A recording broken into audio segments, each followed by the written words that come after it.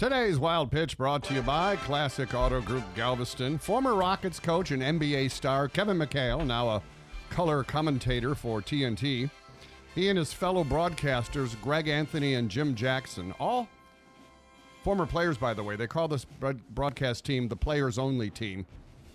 We're calling the Celtics 76ers game, and during a timeout, Kevin called some unnamed old enemy a name.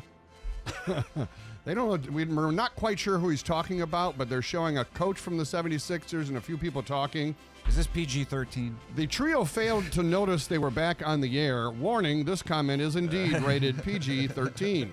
I used to get in with him steady. Oh, man. Dickhead. What? Yep. Hadn't changed a bit, I bet. Nope. Yep. All three of them, they're all like, yep, he sure is. I wonder what Kevin has said about James Harden off the air, since many people think Harden got him fired. That's today's Wild Pitch.